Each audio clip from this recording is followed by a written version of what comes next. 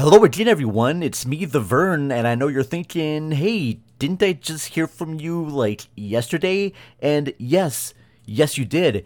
But since I'm going to be away next week and there's not going to be new episodes posting, I wanted to give you an extra treat for Friday. So I brought back on with me Donnie Roberts from Videorama Pod. And Donnie's part of our $10 tier on our Patreon page. Again, that's patreon.com/CinemaRecallPod. And Donnie, for being a $10 Patreon, he gets to choose to host an episode on any topic he wants. And today, he has chosen Silver Bullets, so I'm not going to dabble on it anymore. Let's start off by playing some ad spots from some amazing podcast shows, and then we'll get going with this awesome episode. All right, take care, everyone. Bye-bye. Hey, podcast lover. Have you checked out the Great Pop Culture Debate? If not, you're missing out on episodes ranging from Best One-Hit Wonder of the 70s and 80s, Best Sitcom Theme Song, Best Breakfast Cereal, and Best Clue Movie Quote, among many others. If you like movies, music, TV, and games, if you live for friends playfully dragging each other to make a point, and if you want a podcast where you get a say, check us out on your podcast platform of choice or head to greatpopculturedebate.com for episodes, polls, and more. And remember, everyone is entitled to their wrong opinion.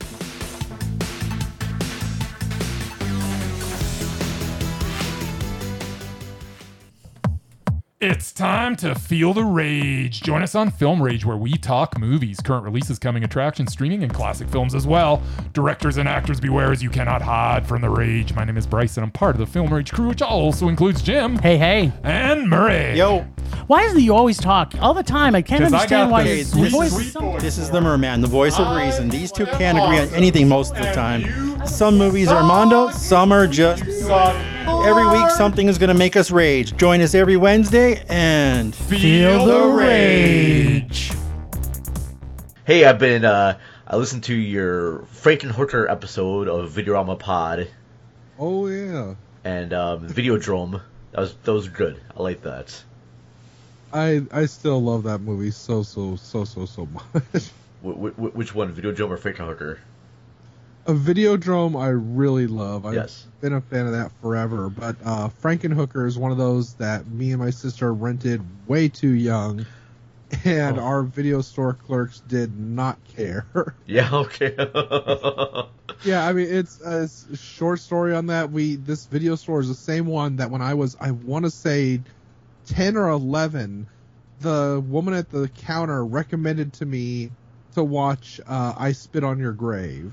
Really? Because she knew I loved horror, and at the time I didn't know that was the name of the movie. I just know she said it's a really cool movie because this girl whacks a guy's wiener off, and I was like, oh, that sounds cool. And I was like, I don't know, that sounds a little extreme. I'm like, this woman was gonna have me watch that damn movie at 10 years old. Oh, damn, okay. I'm like, yeah, that's a little much. Just a little. Just a tad, okay? Well, fuck. All right, well, let's get into this. All right. Yeah, absolutely. This podcast may contain adult language, adult situations, and some movie spoilers, so listener discretion is advised. You know what old Jack Burton always says at a time like this? Cool? Jack Burton, me. You're a bluebird. You're a brownie. You're a Girl Scout cookie. He doesn't know how to use the 3 seashells. I used to love Doggy Chow. I used to love Doggy Chow too. Want a date? Going out? Looking for some action? Need some company? This is a snakeskin jacket. For me, it's a symbol of my individuality and my belief in personal freedom. It's not important, okay? You're not important. Get used to it. Baby, you are gonna miss that plane.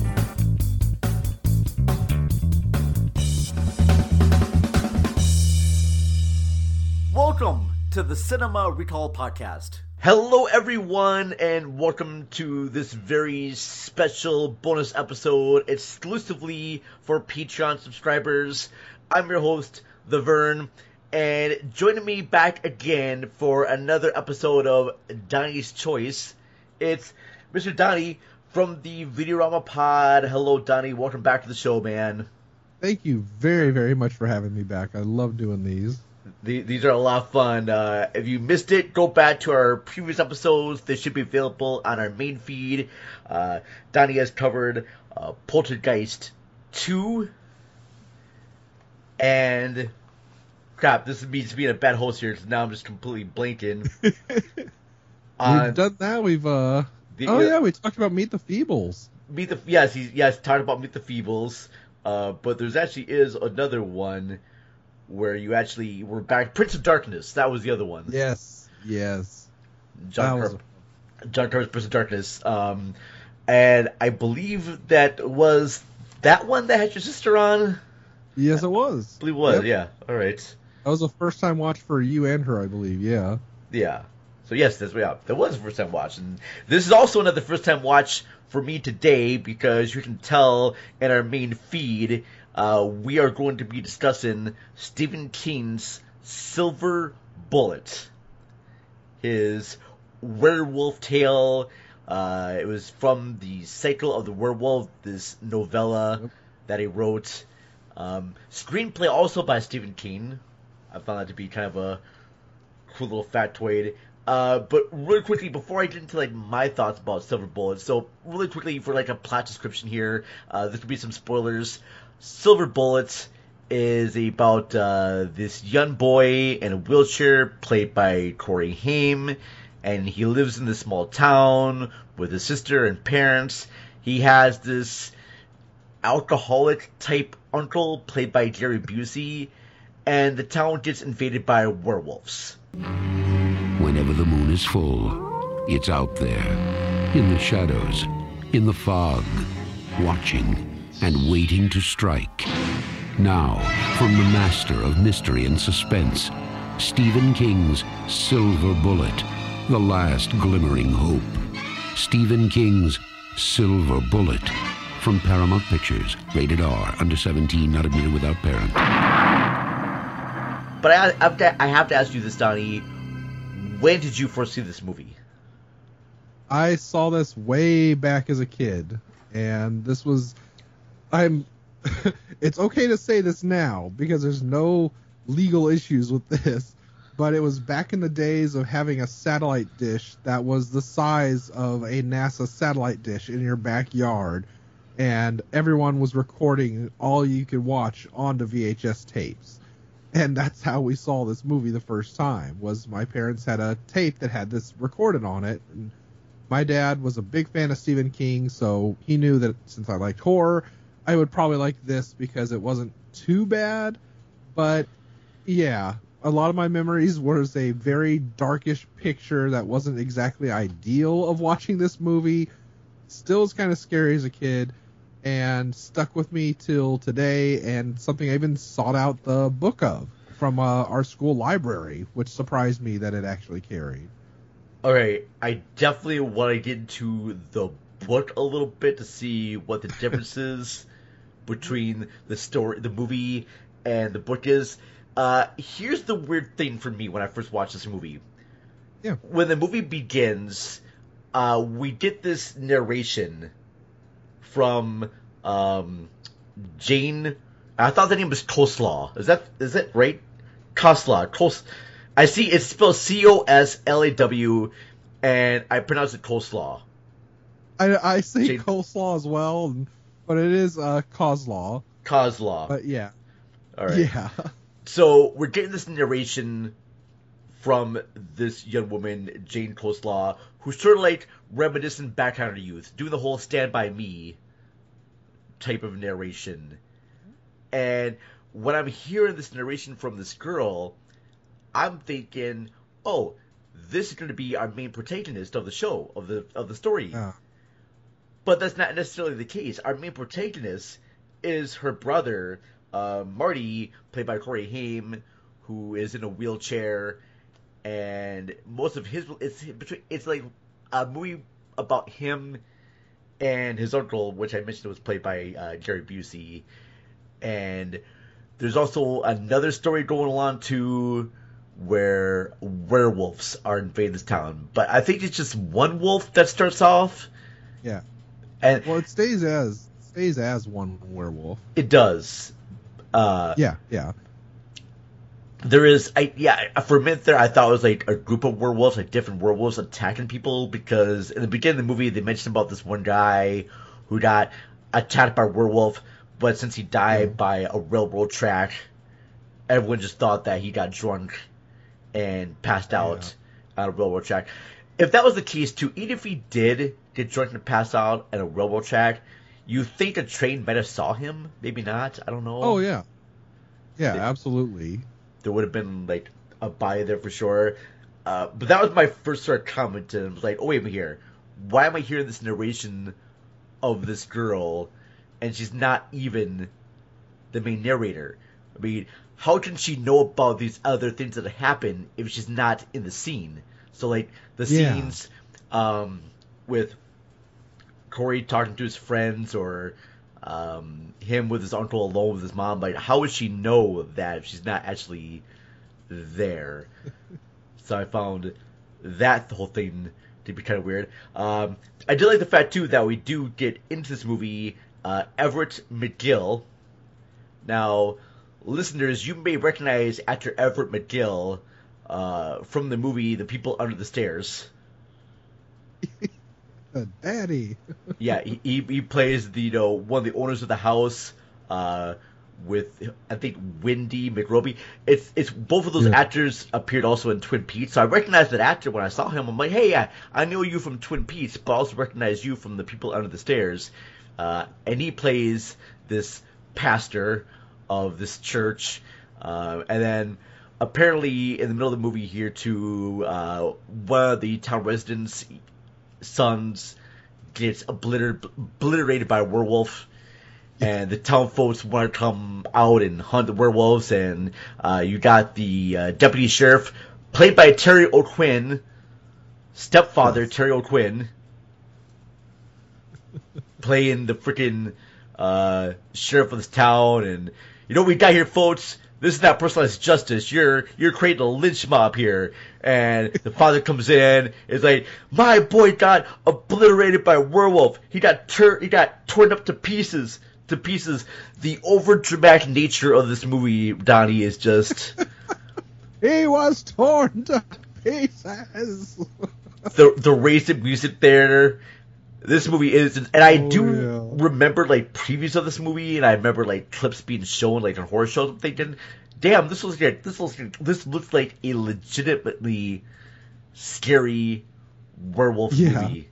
I just, looking back as through different eyes and through kids, what moments did you find that really stood out to you as like a kid? Like, go back to your younger self, like repress a little bit. Just go back to your younger self, Donnie, and just pull up those fears you had about this movie.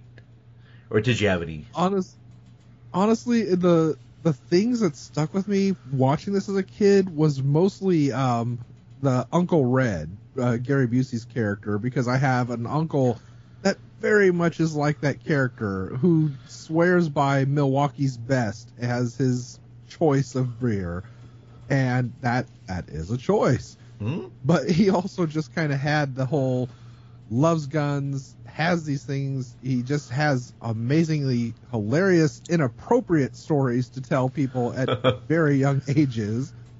And also the I can't remember which werewolf attack it was, but the one that stuck with me the most was the drunk father who was kind of abusive. He was watching wrestling and ends up getting killed in I believe it's a greenhouse. Yeah, like a little shed he has. Yeah. It's like as a kid that kind of scared the crap out of me because it was just everything was kind of played almost like Jaws. It's very dark. You can't really see too much of what's going on. But again, this was off of a VHS that was very dark. Mm-hmm. And something that made me kind of sad, and it stuck with me now that I'm older, is one of my favorite scenes is the exchange between Reverend Lowe and Marty when they're on the bridge. After Marty's been sending him all the letters about telling him to kill himself, that he knows what he is, and you think he's going to kill Marty. It's like, now I love and appreciate that scene because there's a lot going on there. But back at the time, it's like I just completely washed over it because it's like, dialogue. I'm a kid. I want action. Yeah. It's sure. The end of the film is kind of what to me was the big payoff that most people would probably have thought the rest of the movie would have been filled with, which was the huge werewolf fight and the realization that, oh crap, there actually is a werewolf. These kids aren't lying to me. Yeah, it was just a fun little fight. Yeah. I followed the whole thing of Gary Busey not believing in the kids into the last minute when a werewolf was there. It's like, okay, that's a horror cliche. I get it. That's supposed to happen. But maybe not have him be their friend a little bit too much. I don't know. It just felt off when finally this werewolf. I did like the tension when the one silver bullet got locked in the grate. Corey Haim's character has to try and get it out. But if you're hunting a werewolf, why make just one silver bullet? Right? What if you miss? I mean, did that? I don't see. There was nothing in the movie about Jerry Busey's character teaching Corey Haim's character how to shoot a gun and aim it properly. That would have been good things to learn and have in the movie because I think it'd be funny if it built this tension about him wanting to shoot the werewolf and it misses, and the werewolf just obliterates everyone, and that's how the movie ends. They were all torn to pieces. But the werewolf. But I want to see the werewolf kind of slap his face and do a palm slap. Like, oh, geez, you idiots! And then it's like, well, I got no choice now, and then just obliterates everybody and comes back. Honestly, I was thinking of the show Family Guy when Stan was trying to protect his family during a storm, and everything he did ended up getting them harmed or almost killed. And I was thinking the same as you. Like, what if Marty missed and shot his sister in the arm, and the werewolf just looks and shakes his head? Like, what is wrong with you? God, you idiots! I'm doing you a favor by killing you now. Here's the weird thing too. Now, we mentioned before that we had a resident of the town whose son got obliterated. Torn to pieces, you said. Torn to pieces. Now, before that kid gets torn to pieces, there's a weird sort of moment when he's flying a kite, and then we see a zoom in into Corey Haim's character's face, and the music is tense right there. And then it sort of cuts to that scene where a bloody kite is used. But the way they zoomed in on Corey Haim's face in that scene makes me think that, wait, did he know about this? Because the way that it was edited seems like he knew that something bad was going to happen to his friend.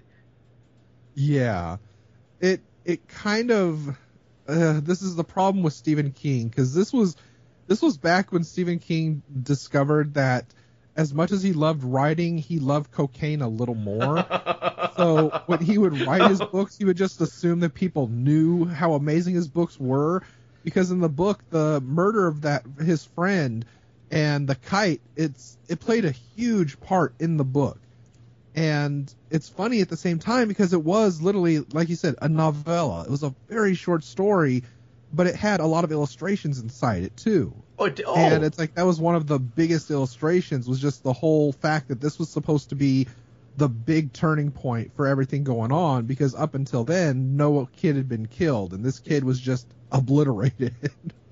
Yeah. So wait, so it shows does it describe the death in more gruesome details in the book?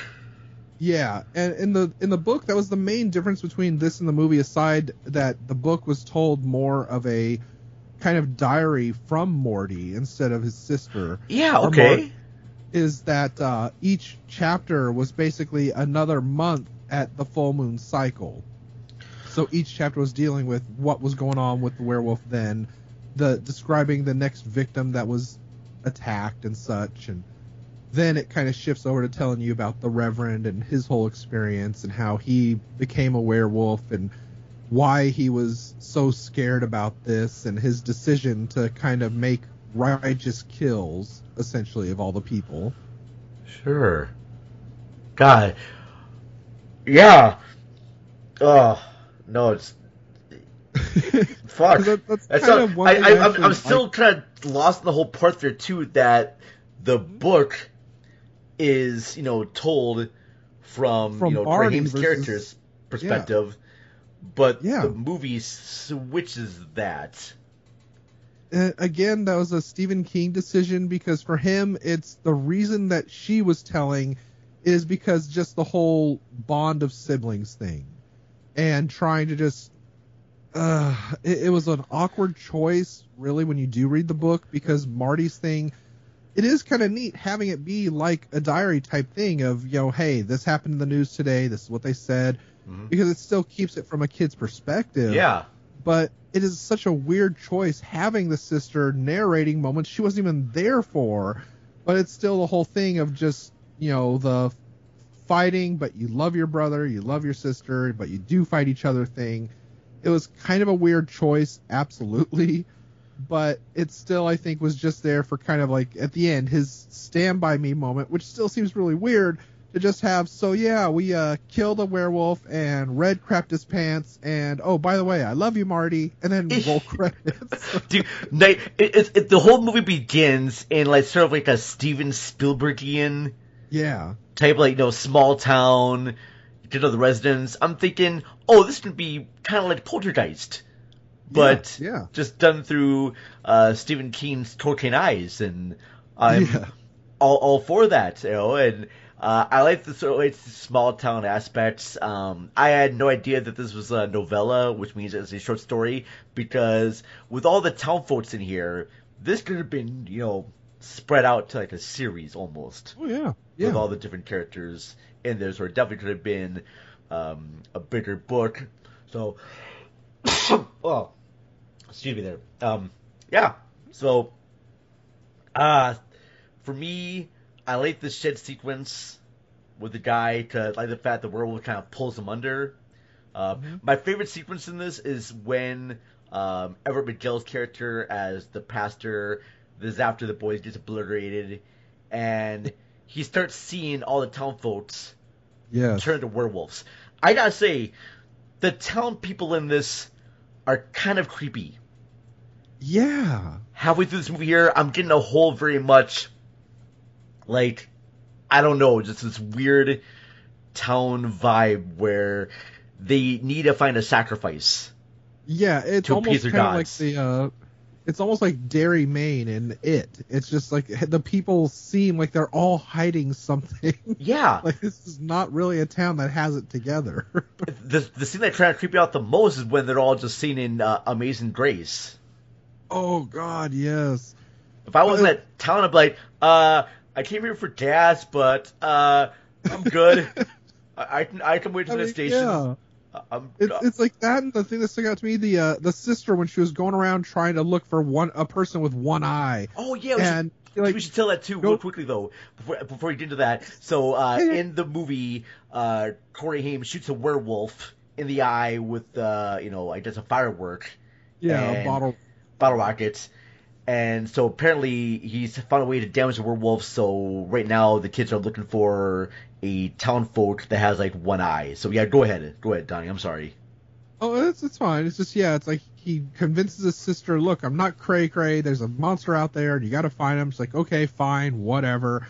So she's collecting bottles, and it's like the weirdest look at this town, because you have this very soft, almost kind of mystical music going on, but you have this little girl like wandering into a bar with drunks that are just staring at her. Not even like a "what are you doing here" type thing. They're just literally staring at her like the people in Troll 2. It's just like not even looking at them as a person so much as an anomaly. And the thing that always made me laugh still to this day is when she goes into the barber shop and she like starts unpeeling the face mask of the man waiting to be shaved, who's like, hey, do you have any bottles? And he just says, no. No, yeah. Like, okay, you can try friendliness or something, but this dude is just like, literally, I will obliterate you. It's just the tone he has. Everyone in that town just seems to have like this very sour attitude.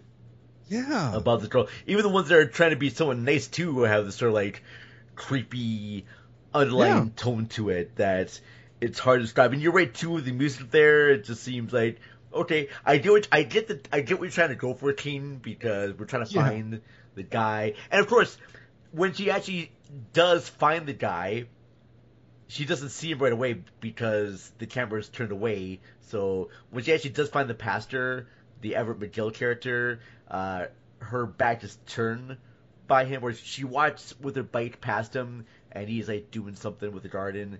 And then as it reveals, he's got the one eye, but she doesn't see it. Trying to do the whole Hitchcockian thing where there's like a bomb under the table and we see it and the character doesn't. But then she goes to drop off cans, and he's got this big shed full of cans. And then she sees him there with the one eye and has to escape. And she's like, you can come to my house and get something to drink. It's a hot day outside there. I'll give you a ride home.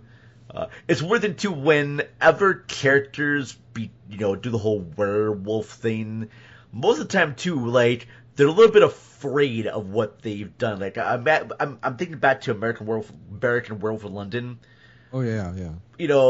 When David Naughton's character goes from being a human to being a werewolf, it's different things. When he's a human, it's very fragile and kind of scared about what he does. Yeah.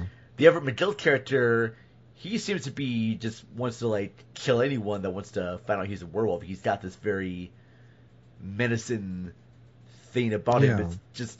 It's different from most werewolf movies I've seen where the lead character doesn't like who they become and they want to kind of keep it a secret. But this guy, he's just a straight villain when he becomes a werewolf right away. It's weird.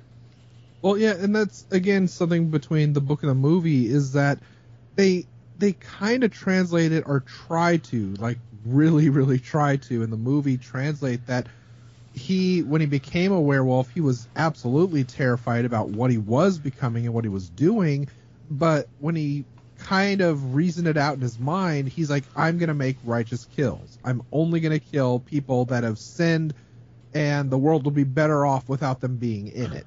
Oh. And it's just one of those that's why the scene with him and Marty on the bridge was kind of appreciative as I got older, is just because it's him trying to tell him, even semi-unsympathetically, that, look, I've tried to kill myself. I cannot die, and I'm absolutely, if I need to, going to kill you because I can't have my secret getting out. Because in the book, I believe it mentioned how he had gone from town to town because of being discovered early on. So it's one of those, he's not going to give that up again in this. And even in the movie, I mean, there are definitely times he kind of teeters from going, I don't care, I'm going to kill you all, to like the bar scene when the town is getting ready for a pitchfork riot and they're going to go and hunt down the person killing people. And he's like screaming at them, no, don't go out. It's like he knows he's going to change that night, and he was just terrified that he was actually going to kill innocent people that did not deserve it. And that's exactly what happened, and that's why he had the dream of the werewolves in his church and everyone turning into werewolves. And it's like that's actually kind of neat. It's a little interesting, but otherwise, yeah, he just did not give zero fucks about what was going on killing wise. I like that part of the book too, where it expresses his fear about this a little bit more, about him turning. Because I have to say, a lot of this movie is like dumb white people doing dumb shit. Like the crowd going out to the scene where they're in the fog and there's being obliterated. I'm like, well, this is your own damn fault. All right. Yeah. Probably should have let it be or had a better track there. I don't know. Then again, if there was a werewolf in my town, I'm like, fuck, I'm not going out there to hunt for it. It's probably going to come here and obliterate me somehow. I don't know. I'd find a way to move somewhere. But yeah. Supernatural stuff. Yeah, and even with the supernatural stuff, that's still something I kind of appreciate the tone they did of trying to keep things again, cocaine eyes Steven trying to keep this whole like mysticized for kids. Like it's bigger than bloodier because it's told or from their remembrance of. But I really loved the weaponsmith that made the bullet and how they're just describing him as an alchemist and trying to make it seem even more so like, ooh, look how beautiful this is and the work he's doing. And it's like as you get older, you're like, yeah, the guy's just making a bullet. It's yeah, like, again, a single silver bullet. And we don't really see the guy. We just see him making it. He's just a mystical being. Yeah. Like, where has this guy been this whole time? Has he been waiting for this one moment to make the bullets? Got me more. That's what got me even more is like they all keep saying they don't know what's killing. It just seems like a wild animal of some kind. And he even jokes with Red. He's like, why do you need a silver bullet? He's like, oh, my nephew, he's a big fan of, the Lone Ranger. And is like, what would you kill with it if I did? He's like, I don't know, a werewolf? Yes. It's like, the only thing missing is both of them turning to the camera and just staring for a moment. Just give like a big wink there. Can you believe this, folks? Yeah, I totally see, 'cause I was watching this through a kid's eye, it very much has the whole, like, Stranger Things type of nostalgia, 80s vibes. So if you go in this movie blind, look at it like that, I mean, this is clearly what references Stranger Things, or Stranger Things was clearly referenced by this movie, and a bunch of other Stephen Kings. I mean, when you watch the show Stranger Things, that's sort of like the idea, the tone they're going through, like the Stephen King, Steven Spielberg, that type of area. So I think if you're over the age of, I would say probably 13 or 14, you should be okay with this. I'm thinking it's not super gory. Most of the stuff happens kind of like off screen.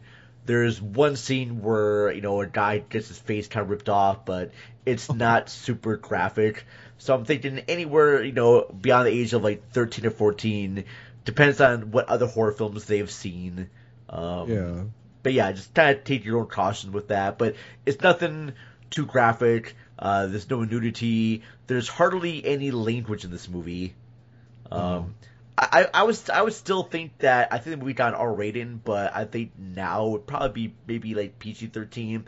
I swear, Donnie, there should be like a rating between PG-13 and R. Yeah. Because I mean, they did for PG and PG-13. Yeah. I know, but it just seems like a lot of times now, like R-rated movies that are supposed to be R-rated, don't seem R-rated. Like, perfect example is that Birds of Prey, the Harley Quinn movie. Oh yeah. That's R, but that doesn't really need to be R. It's not quite PG-13. It's not R. There's like something like a PG-15, something like that. Just you could rate movies like this C for cocaine or just C Stephen King, and you'll be just fine. Because again, one last thing, you ignore the tone of the film because it really doesn't know at times if it's trying to be a comedy or a horror film. Because especially what you were talking about, the townsfolk going out to kill this thing, and it just turns into this almost slapstickish thing of cutting from one hunter to the next when they're in a field of fog. Yeah. And they're all being killed off one after the other. And I was laughing hysterically at that. Yeah. It's like, you're not really supposed to be. It's supposed to be terrifying, but it's not. One last thing that I thought was really kind of cool is that the movie's called Silver Bullet. And everyone knows that a silver bullet is what's used to kill werewolves. But Silver Bullet is also the name of the wheelchair of Corey Haim's character that his uncle designs for him. And later on in this movie, folks, he soups up that wheelchair and makes it into like a motorcycle, where that wheelchair can go like super fast. And I just found that to be really kind of a cool thing. Also kind of like dangerous too, because that shit had become a motor vehicle. And it did. That kid, it can't be can't be much older than I would say about maybe 12. No, at all. And he was just driving around going at least 40 or so on the freaking roadside. And Even his uncle's like, yo, hey, don't go too fast in that thing. And like, it looks like there's only 2 gears, which is stop and go. Yeah. So, I mean, yeah. And at one point, even pops a wheelie when he's going. Oh, yeah, like, dude, no helmet, too? I'm like, dude. Yeah, it was a different time. Very much so. All right. Well, we're going to get into the end of our discussion on Silver Bullets. If you had to rate this movie for like 5 stars or 5 cocaine vials or whatnot there, where would you rate this one, Donnie? Oh, God. You might hate this because I know it seems you're kind of on the fence about loving and hating this film. But for nostalgic purposes, I will say it is 3 werewolf claws out of 5. Because this and Bad Moon and American Werewolf in London are like my top favorite werewolf films.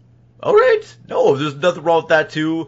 You know what? I'm probably around the same level, too. Because I did enjoy watching this, even though a lot of it is really kind of ridiculous. It makes me want to go and like find the book and read that. It's very expensive now. Is it? Shit. Okay. Yes.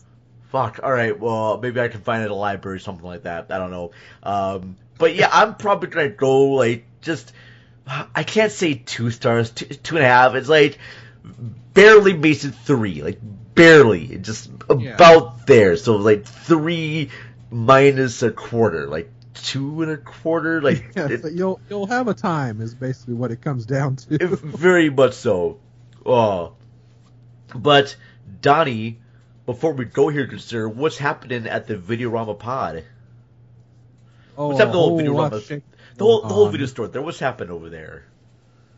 Yeah, well, we're still an open video store, that's for sure. We're still looking and taking people's requests, and this month, actually, we're focusing on what's going to be a more fun topic compared lately to the others we've had, which have still been fun. It's going to be lesser-known killer doll movies. Oh. And this is, and that's something that me and my sister know quite a bit about because we grew up in the era of the Full Moon Entertainment movies like Dolls, Curtains, Puppet Master, and one of my favorite ones that my sister will actually be talking about, Magic with Anthony Hopkins. And that is a very fun little gem if people haven't found it yet. I have not. We'll be talking about that for next month, actually. Oh, very cool. Yeah, big fan of Dolls. Stuart Gordon's Dolls. That actually surprised me about how good that actually was. I was expecting something very chumsy and silly, but that had a really good engaging story to it. And I'm like, oh, damn, this was a direct-to-video thing, too? That was surprising me the most. Like, this actually is legitimately good. That's the magic of Stuart Gordon, and people still have to remember, he almost was a hair away from directing Honey, I Shrunk the Kids. That would have been a very interesting movie. That would have been amazing. I know we collaborated on the story and screenplay a little bit about that, so shit. Yeah. Oh. Well, I look forward to those episodes, Donnie. Thank you again for being on the show. Real quickly, because I didn't do this last episode, and I apologize immensely about that. But I forgot to give shout-outs to our wonderful Patreon subscribers. So, in no special order, I want to give a shout-out to Jason Soto from Whatever with Jason Soto, part of Rabbit Hole Productions, or podcast, he says. I want to thank Jeanette Miller-Mittenham from AKA Jeanette. I want to thank Matt and Ashley from Matchley at the Movies. Also want to thank Chris Revel of Let's Chat with Chris Revel. I want to thank Linda Castro from Videorama Pod, also Ben Knob and Broomflitz. And last but not least, our wonderful Donnie here.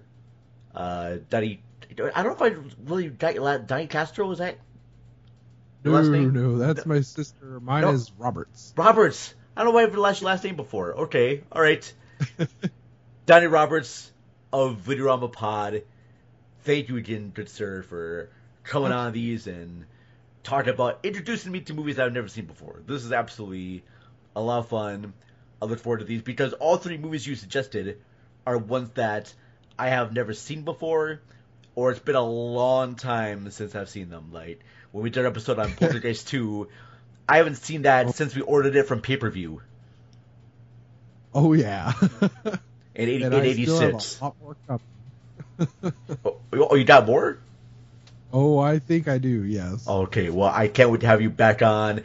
Check out all of our past episodes on cinemarecall.net. Follow us on the social medias at cinema_recall on Twitter, Cinema Recall Podcast on Facebook and Instagram. Email us, even though no one uses email anymore, cinemarecall@gmail.com. Anyways, folks, I'm the Vern, and we will see you all again very soon.